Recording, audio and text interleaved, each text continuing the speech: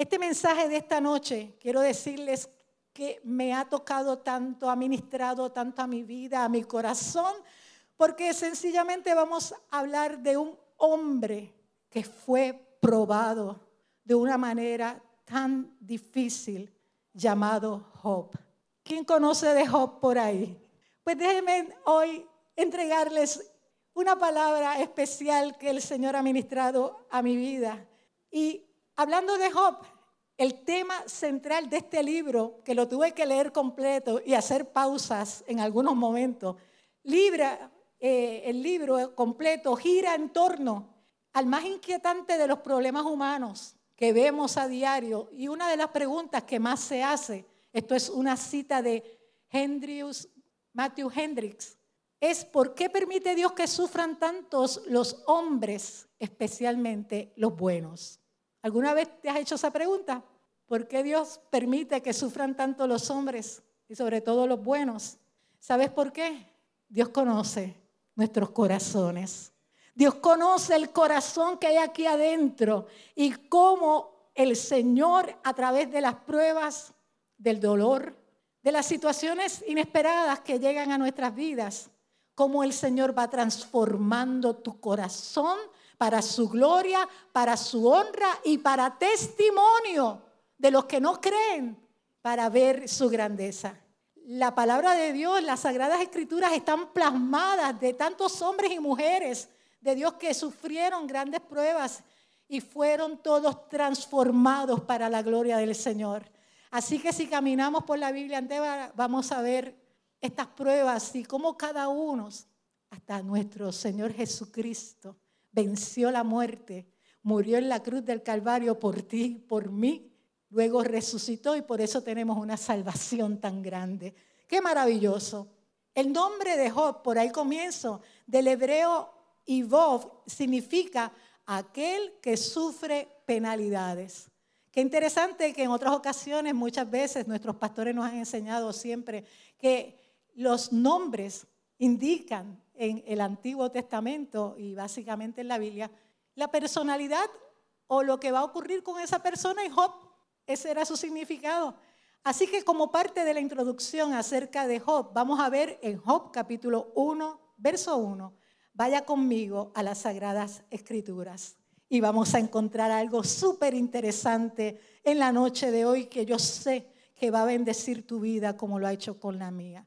Job 1:1 dice, hubo en tierra de Uz un varón llamado Job y era este hombre perfecto, 1, 2, recto, 3, temeroso de Dios y 4, apartado del mal. Un día vinieron a presentarse delante de Jehová los hijos de Dios, entre los cuales vino también Satanás. Y dijo Jehová a Satanás, ¿de dónde vienes? Respondiendo Satanás a Jehová dijo, de rodear la tierra y de andar por ella. Y Jehová dijo a Satanás, ¿no has considerado a mi siervo Job, que no hay otro como él en la tierra, varón perfecto y recto, temeroso de Dios y apartado del mal? Respondiendo Satanás a Jehová dijo, ¿acaso teme Job a Dios de balde? ¿No le has cercado alrededor a él y a su casa y a todo lo que tiene? Al trabajo de sus manos has dado bendición, por tanto sus bienes han sido aumentados sobre la tierra.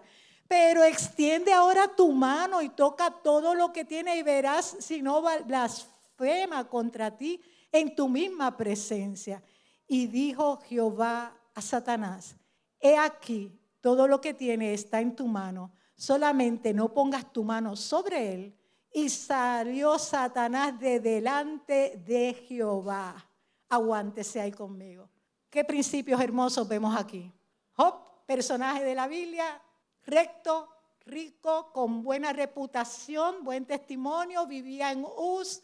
Todos a su alrededor lo reconocían como un hombre sabio, temeroso de Dios, a quien Dios había prosperado en gran manera. La historia bíblica nos narra que Job pasó de vivir a una vida exitosa y llena de lujos a perderlo todo y estar muy cerca de la muerte.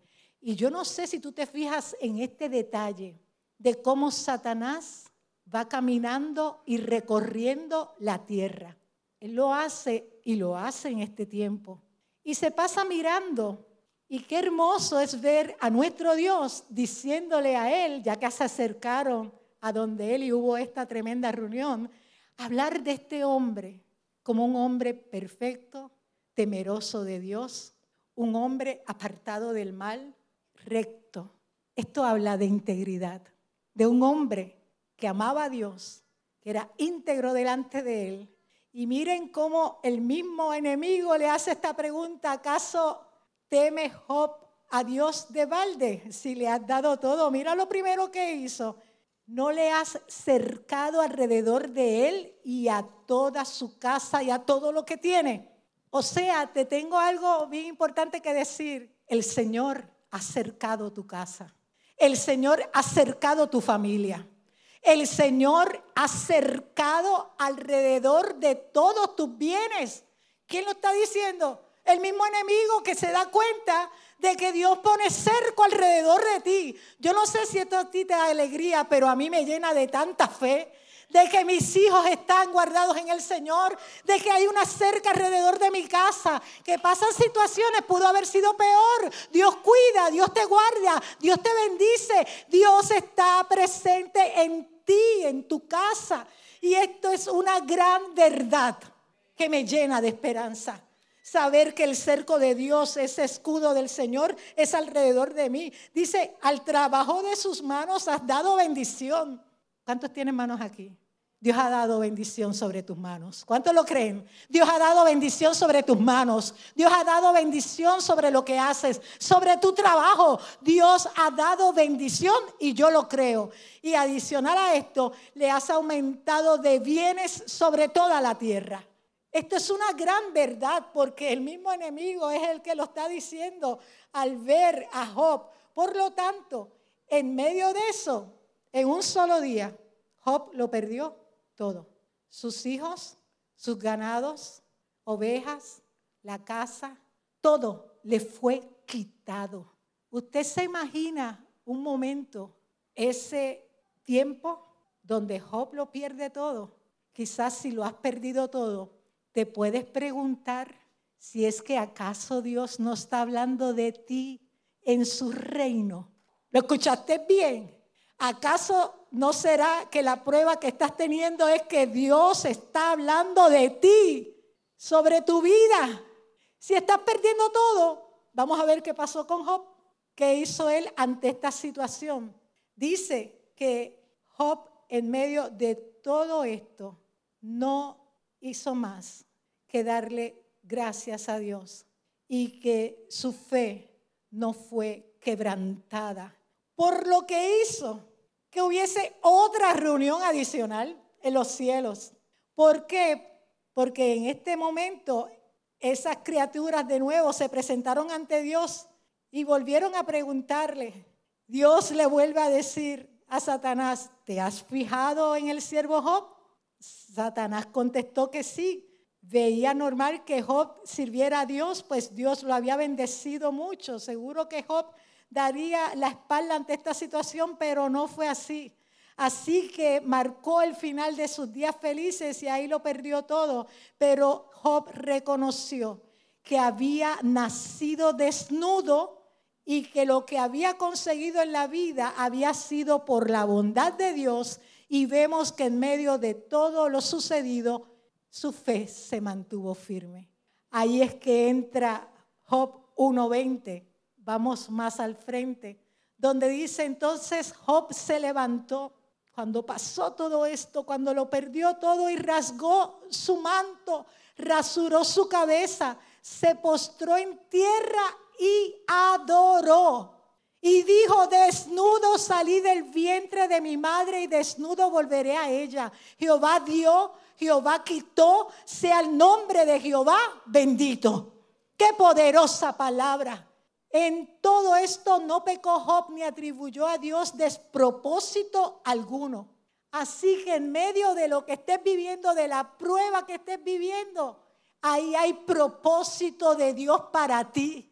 Óyeme, desnudo viniste, desnudo vas al cielo. Así que ¿por qué nos aferramos tanto a las cosas materiales? ¿Por qué es tanto estrés para tener tanto y acumular tanto y tanto en esta vida? Porque somos peregrinos y extranjeros. Y poder declarar que Dios da y Dios quita es algo extraordinario que pueda salir de nuestros labios, y sobre todo la integridad ante las adversidades. Así que Satanás no estaba satisfecho con esta situación, volvió a conversar con Dios. Su idea era atacar a Job físicamente y directamente. Así que Dios le da permiso nuevamente a Satanás, esta vez para tocar su cuerpo sin matarlo. Vemos en Job capítulo 2, vamos hacia el otro capítulo, cuando vemos nuevamente que dijo Jehová a Satanás: ¿de dónde vienes? A mí me encanta esa pregunta, como si él no lo supiera. ¿De dónde tú vienes si Dios lo sabe todo? Me encanta. Respondió Satanás a Jehová y dijo: de rodear la tierra y de andar por ella. Y Jehová dijo a Satanás: ¿no has considerado a mi siervo Job, que no hay otro como él en la tierra, varón perfecto, recto, temeroso de Dios, apartado del mal, y que todavía retiene su integridad, aun cuando tú me incitaste contra él para que lo arruinara sin causa? Respondiendo Satanás le dijo a Jehová: piel por piel, todo lo que el hombre tiene dará por su vida. Pero extiende ahora tu mano, toca su hueso y su carne, y verás si no blasfema contra ti en tu misma presencia. Y Jehová dijo a Satanás: he aquí, él está en tu mano, mas guarda su vida. Entonces salió por ahí otra vez Satanás de la presencia de Jehová e hirió a Job con una sarna maligna, desde la planta del pie hasta la coronilla de la cabeza. Y si le preguntamos a nuestro pastor Christopher como médico qué es una sarna maligna, eso debe picar, eso debe doler, y eso son muchas llagas en el cuerpo. Así que Satanás lo hirió con esas llagas malignas de tal manera que constantemente era un dolor terrible, y el pobre hombre buscaba todas las esquinas que había para rascarse. ¿A usted le ha dado algún tipo de sarna? ¿Le ha dado algún tipo de rash, de picor? Imagínense esta situación. Oye, bien dolorosa, porque ya lo había perdido todo, ahora pierde su salud. Hay muchos que han perdido su salud en este tiempo. ¿Sabes qué? Dios la restaura. Dios hace milagros. Él es el mismo ayer y hoy y por los siglos. Y yo camino con esa verdad y yo le creo a Dios que Él hace milagros. Y aun cuando perdamos la enfermedad, la salud, propósito de Dios hay sobre esa situación. Porque Dios hará el milagro en su tiempo. Así que comenzaron a murmurar de Job. La gente que lo conocía decían: pero ¿qué pasa con este hombre que lo perdió todo? Comenzaron a hablar mal de él a nivel de que su esposa le dijo, no dudó en expresar lo que ella sentía, comentó que dejara su integridad, lo maldijera a Dios y se muriera de una vez. Yo espero que nadie tenga una esposa como esa. De verdad que está difícil esa expresión, pero la dijo, y sin embargo Job no la escuchó. Así que era un hombre sabio. La Biblia dice que en todo esto Job no pecó con sus labios. Luego llegaron 3 amigos más a sentarse con él. Ya estoy caminando un poquito más al frente y les animo a que lean el libro. Llegaron estos 3 amigos que escucharon lo que había pasado. Lo fueron a visitar. La intención era darles las condolencias, estar con él con todo lo ocurrido. Estuvieron con él, lloraron los primeros 7 días, 7 noches, completamente en silencio estuvieron estos hombres. Pero por último, abrieron la boca, la abrieron completa. Y créanme que básicamente acusaron a Job de que lo que le estaba ocurriendo era debido a su pecado. Uf, qué duro, qué difícil. Esto era la única explicación que ellos encontraban para tanto sufrimiento. Así que cierra tus oídos si en algún momento estás pasando por una prueba, porque aquí vemos claramente cómo el plan del enemigo se torna para bien y cómo Dios está obrando en este hombre para darnos una enseñanza tan extraordinaria del poder y la manifestación de nuestro Dios poderoso. Como humano, al fin, Job tenía sus luchas. Tenía que tenerlas porque créame, esto no fue de un día para otro y al otro día ya estaba libre de todo. La Biblia no dice cuánto tiempo pasó, pero pasó un tiempo en esta situación de enfermedad. Así que él estaba en una gran lucha. Él amaba al Señor, no entendía lo que estaba sucediendo, pero en su frustración, Job maldijo el día que había nacido. Reconoció que se había cumplido algunos de sus temores. Sin embargo, en medio de toda esa confusión, en medio de ese dolor, en medio de esa humanidad, ¿sabe lo que este hombre pudo declarar? Job 19:25, yo sé que mi Redentor vive y al fin se levantará sobre el polvo y después de deshecha esta mi piel, en mi carne he de ver a Dios. Tú puedes decir hoy, yo sé que mi Redentor vive, porque yo tengo que decirlo, yo sé que mi Redentor vive y que Él obrará en mi favor. En días pasados, hago una pequeña pausa, en días de mi dolor, en días de enfrentar lo que era la muerte y el proceso de cáncer, su fallecimiento, el dolor de una madre. A mis 13 años de edad, ver cómo ya mi padre había fallecido a los 8 años y ver este proceso tan doloroso de una mujer de 42 años. Y yo teniendo 13 y allí en mi casa, verla llegar en una cama de posiciones, sumamente delgada, con una colostomía, porque ese cáncer de útero metastizó a intestinos. Y mi madre era bien luchadora, bien alegre, bien trabajadora, muy guapa como su hija. Sí, gracias. Ay, era linda. Ay, gracias, pastora. Ver cómo se transforma un amor tan hermoso de tener una madre como ella y se transforma por un cáncer. Y creer en el Señor, porque ya yo había entregado mi vida a Jesucristo a los 8 años en medio de una escuela dominical. Orar al Señor por sanidad para ella, por sanidad, porque yo creía que Dios lo iba a hacer. Pero mis pensamientos no eran sus pensamientos, ni mis caminos sus caminos. Los de Él son más altos. Pero yo no entendía por qué mi madre estaba sufriendo tanto y por qué Él decidió llevársela ante su presencia, porque yo esperaba un milagro.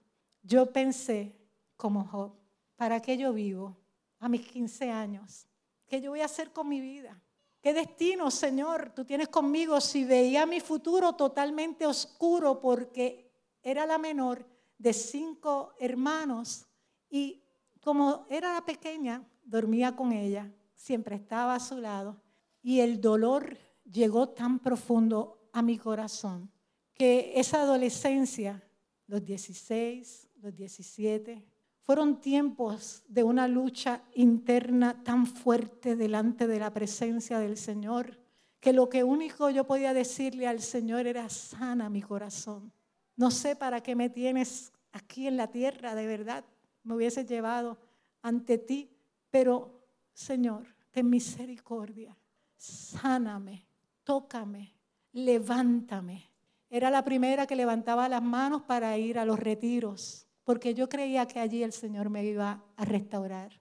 No dejábamos de estar en la casa del Señor. Martes, viernes, sábado, domingo, cruzadas, aquello, lo otro, oración, todo el tiempo. ¿Sabes por qué? Porque la casa del Señor se hizo mi refugio. Porque ese refugio que yo necesitaba también estaba en la palabra de Dios, donde en la escuela dominical fui aprendiendo y amando tanto a estos hombres y mujeres de fe.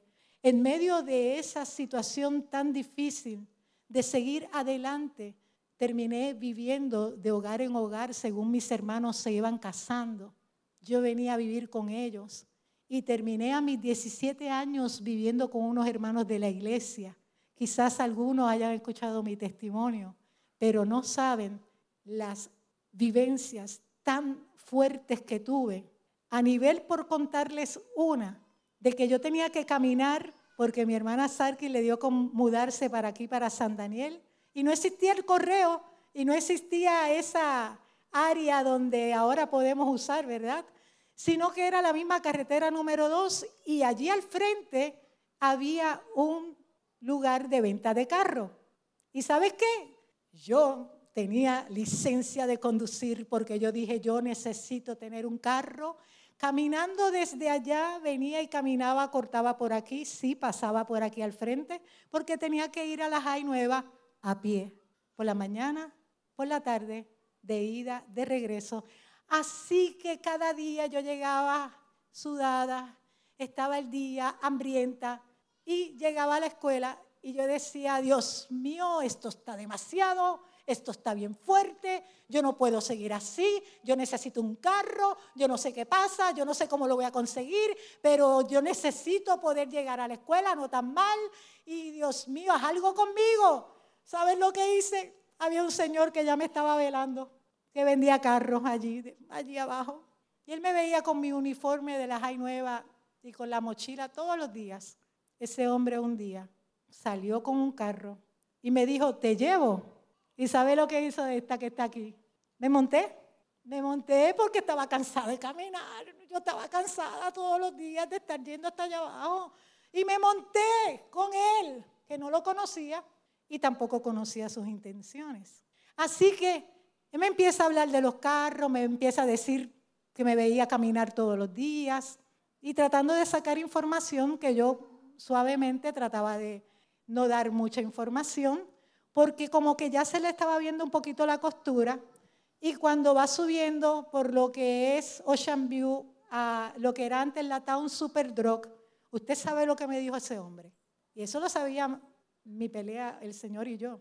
Me dijo, ¿sabes qué? Si tú te haces novia mía hoy, yo te voy a regalar un carro, pero te tienes que ir conmigo hoy, ahora. Y yo le dije, ¿cómo? Te voy a regalar un carro para que no tengas que caminar. ¿Sabes cómo empecé a temblar allí en el carro? Y le dije a este señor, usted no sabe lo cómoda que yo me siento caminando. A mí me encanta caminar. Hágame el favor de abrir la puerta que yo me tengo que bajar de aquí ahora. Yo me tengo que bajar de este carro. Así que lo siento, no voy a ser su novia, déjeme aquí. Me pudo abrir la puerta, me tuve que bajar. Y yo dije, Señor, de lo que tú me has librado. Eso era una violación tan fácil para con mi vida.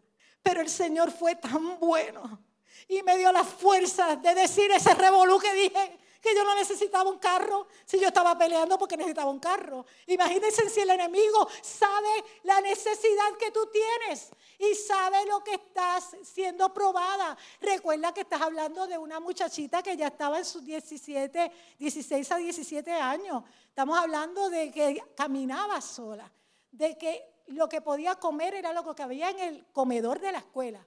Y si no, en lo que iba caminando recogía un par de plantitas y me iba comiendo un par de plantitas bien ricas, las verdes. Y si usted necesitaba jugo, cogía una amapola, la cogía y la espachurraba y ahí había el juguito. Esa era mi merienda de regreso y lo que había podido comer en la escuela. Lo más interesante es que el Señor tuvo misericordia de mí y de tantas maquinaciones del enemigo que vinieron en contra de mi vida en todo ese tiempo. Dios me libró de esta. Llegué a la Jai y me metí en el baño a llorar, quebrantada delante de la presencia del Señor y decirle, perdóname Dios, perdóname Señor, por haberte dicho que necesitaba un carro. Luego el Señor lo hizo con estos hermanos de la iglesia que me pudieron ayudar a trabajar con lo poquito que me llegaba de mi mamá y pude ahorrar para tener el carro. Entre todo esto, Dios me provee lo que fue mi esposo, mi novio, el mismo de que me enamoré desde los 13 años, es el que todavía ando con él al día de hoy. Pero lo lindo de todo esto Es que yo decía que ese era mi Chayán, que ese era el muchacho hermosísimo de la iglesia. Ese era, pero es que estaban todas enamoradas. Eso era algo difícil porque este muchacho era guapísimo. Y entonces eso era algo bien duro, pero ¿sabes qué? Yo sabía que era para mí. Porque cuando él salía en el drama de Navidad de José, pues yo era María. Había que ser inteligente, ¿ok? Rápido. Usted mire ahí al grano. Cuando él era pastorcito de la iglesia del niño, terminaba él de ser pastorcito, pues ¿quién era la próxima pastorcita? Esta que está aquí. Y así estábamos, era la familia Padró, su padre Ángel Luis Padró, que está en los cielos, pero era el copastor de la iglesia. Así que tenemos una aventura muy linda, mi esposo y yo, en medio de todos estos años. Hemos visto milagros, hemos visto pruebas, pero Dios ha estado y me ha probado. Pero yo sé que ahí, si tú pones tu nombre, cuando Dios habla sobre este hombre perfecto, temeroso de Dios, imagínate que Dios está hablando de ti, que tú eres un hombre y una mujer temerosa de Dios, porque Dios ve y conoce tu corazón. Así que en el capítulo 38, ya dando bajada a esta palabra tan extraordinaria, dice que Jehová convence a Job de su ignorancia, porque en medio de tantas dolor, de tanta situación humanamente, Job habla con Dios y él le responde de esta manera ante su actitud. Le dice el Señor: entonces respondió Jehová a Job desde un torbellino y dijo: ¿quién es ese que oscurece el consejo con palabras sin sabiduría? Ahora ciñe como varón tus lomos. Yo te preguntaré y tú me contestarás. Si le estás preguntando a Dios por la prueba, mira lo que Dios va a contestar. ¿Dónde estabas tú cuando yo fundaba la tierra? Házmelo saber si tienes inteligencia. ¿Quién ordenó sus medidas si lo sabes? ¿O quién extendió sobre ella cordel? ¿Sobre qué están fundadas sus bases? ¿O quién puso su piedra angular? Cuando alababan todas las estrellas del alba y se regocijaban todos los hijos de Dios. ¿Quién encerró con puertas el mar cuando se derramaba saliéndose de su seno? Cuando puse yo nubes por vestido suya y por su faja oscuridad, y establecí sobre él mi decreto. Le puse puertas cerrojo. Hasta aquí llegarás y no pasarás adelante, si ahí parará el orgullo de tus olas. ¿Has mandado tú a la mañana en sus días? ¿Has mostrado el alba a su lugar para que ocupe los fines de la tierra y para que sean sacudidos de ellos los impíos? Y por ahí sigue el Señor preguntándole: ¿dónde estabas tú? Así que nosotros tenemos un gran creador, un gran Señor. Y luego de escuchar a Dios, Job reconoció la grandeza, reconoció su poder, confesó que había sido muy rápido al hablar y reconoció que había hablado ante Dios sin entender lo que sucedía. Y ahí viene esta poderosa declaración de Job: de oídas te había oído, pero ahora mis ojos te ven. ¡Qué maravilloso es el Señor! Su sufrimiento abrió la puerta para que Job viera a Dios de forma diferente. Yo quiero decirte en esta noche que veas a Dios de forma diferente, que Él es tu creador, que Él es tu Dios, que Él está contigo, que Él es el Dios que ha hecho todas las cosas grandes. Mira tu condición de forma diferente y dale toda la gloria y la honra a Él. Él es nuestro Señor. Así que viene el momento de esa humillación de Job, porque reconoció esa situación en medio de su actitud, y Dios en medio de todo lo restauró. Al final de sus tiempos, la historia termina de una manera feliz. Vemos que Dios restaura a Job, lo bendijo aún más que antes, recibió el doble de lo que había tenido. Dios también le concedió a Job 7 hijos, 3 hijas hermosas. Y después de todo eso, Job vivió 140 años más y murió de muy anciano. Así que nuestro destino está en el Señor.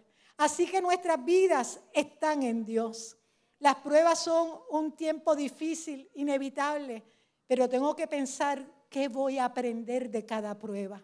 ¿Cómo se define la prueba? Es un proceso triste, difícil, físico, material, espiritual, mental, pero tiene una fecha de comienzo y una fecha de expiración. Las pruebas pueden venir también del mismo enemigo, pero también es permitidas por Dios, porque Dios sabe que tú vas a vencer. Dios sabe que vas a vencer. Vas a vencer en medio de tu situación, así que tenemos que decir como Santiago: someteos pues a Dios, resistid al diablo y éste de vosotros huirá. No importa la situación que estés viviendo o pasando, yo quiero decirte que Dios está presente. Y hay, para finalizar, un artículo que me llamó la atención en estos días. Salió el 19 de septiembre. ¿Quién conoce a Jesús Adrián Romero? ¿O quién no lo conoce? Todos lo conocemos, los años de adorador de este hombre de Dios. El cantante Jesús Adrián Romero admite tener problemas de orden mental y cancela presentaciones por lo que resta del 2023. El cantante admitió que aunque le gusta estar en los escenarios, en este momento es más fuerte el llamado a descansar y tomar en serio su salud mental. Usted puede buscarlo en Google, verlo.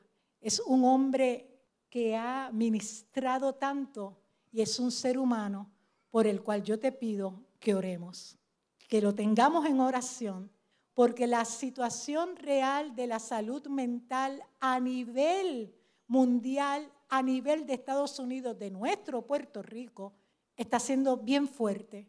Y el Señor me permite, como capellana que soy, servidora del Señor, eso es lo que significa un capellán, uno que sirve al Señor en y fuera de la iglesia, me ha permitido poder orar por tantas personas que están pasando por situaciones serias de la salud mental.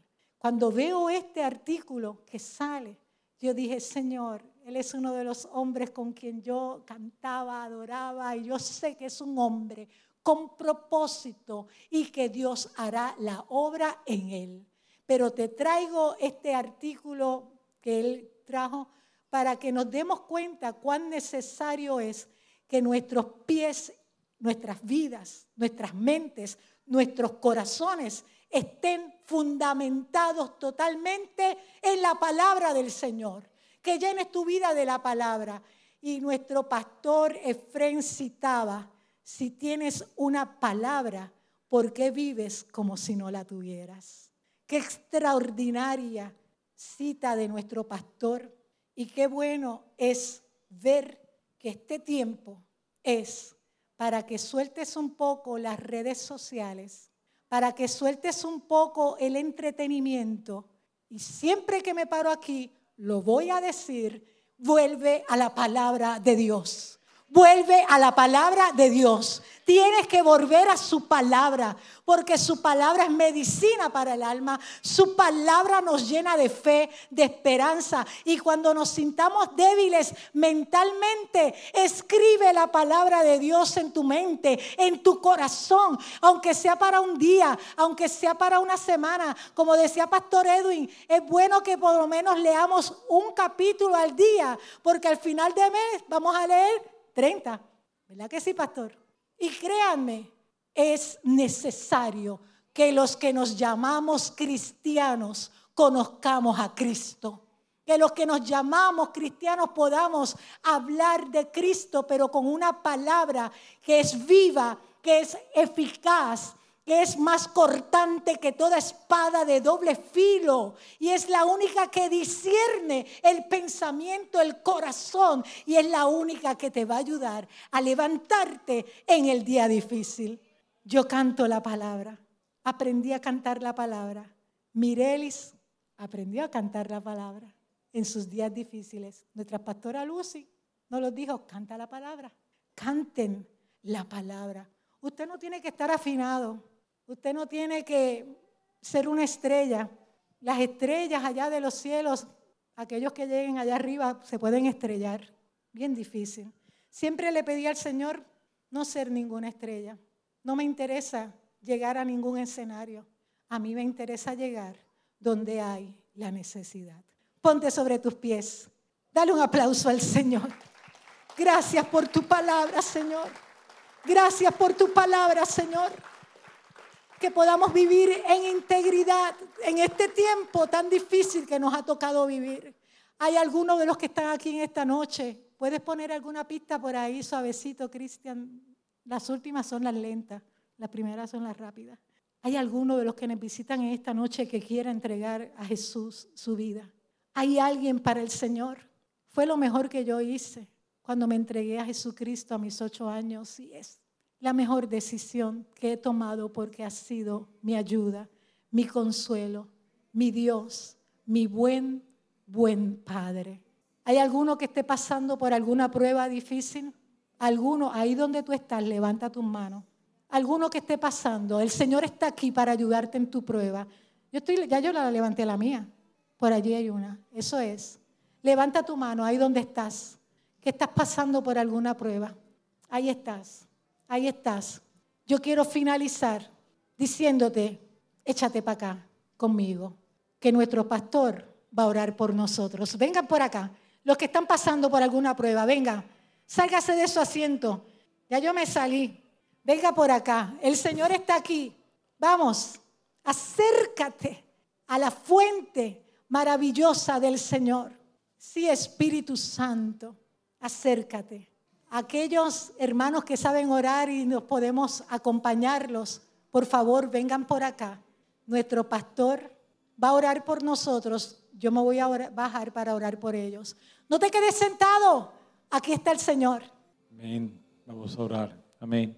Vamos a orar juntos. Me gustaría, como dijo Jazthel, que algunos de los hermanos que nos ayudan a orar se vengan y se acerquen, por favor, para poder orar